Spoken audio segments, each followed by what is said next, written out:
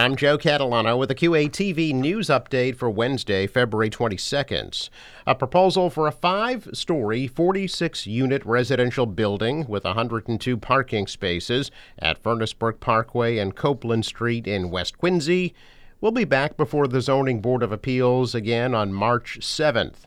The board yesterday voted to delay the meeting again because board member Brian Raydell was not present at the meeting.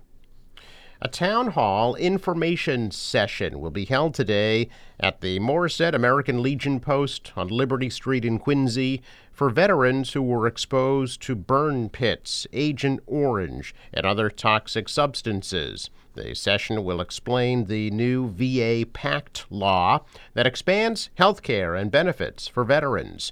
A disability claims clinic will be on site during today's session from 4 to 6:30 p.m.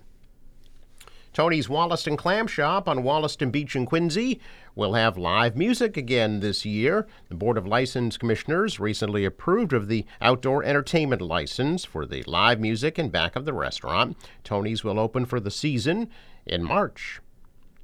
There is a one-day delay for the curbside collection of trash and recycling in Quincy all this week due to the President's Day holiday. The delay runs through Saturday.